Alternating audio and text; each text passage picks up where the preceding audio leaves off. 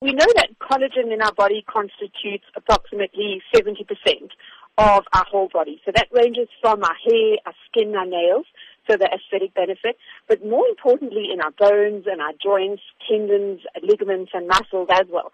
And as early as from the age of 25 years old, we start to see a decline of the production of collagen in our bodies from 1.5% almost every single year from the age of 25, which is actually quite scary if we start doing the maths at where I'm at, which is 42, and how much collagen I've actually lost.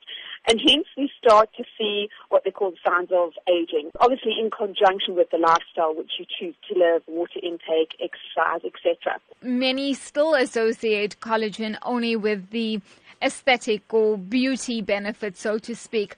But for those who, as you have said, over the aging process do experience problems with their joints or even arthritis, can collagen really be helpful in this regard? Absolutely. So collagen type 1 is predominantly found in our epidermal layer of our skin. Collagen type 2, that is the collagen that is found and benefits bones and joints. This is the collagen that really fits within our cartilage and that is subjective to wear and tear as we grow older, especially due to the amount of excessive exercise which we are currently subjecting our bodies to these days at such a young age, as well as then collagen 3, which is predominantly found within our organs and a portion within our skin as well. But it's that collagen type 2 which we're finding that gives us those aches and pains as we start to get older because we get wear and tear. And as we start to get wear and tear, our symptoms of inflammation between the bones, hence your arthritic symptoms, start to become prevalent later on in our years.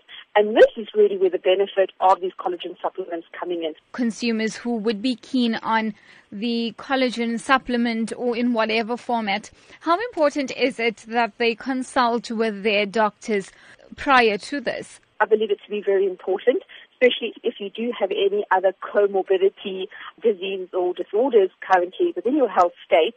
It's important to understand and to do research on collagen supplements because there are thousands in our South African market.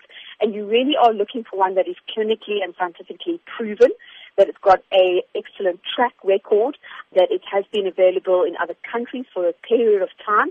And the big question, at what cost?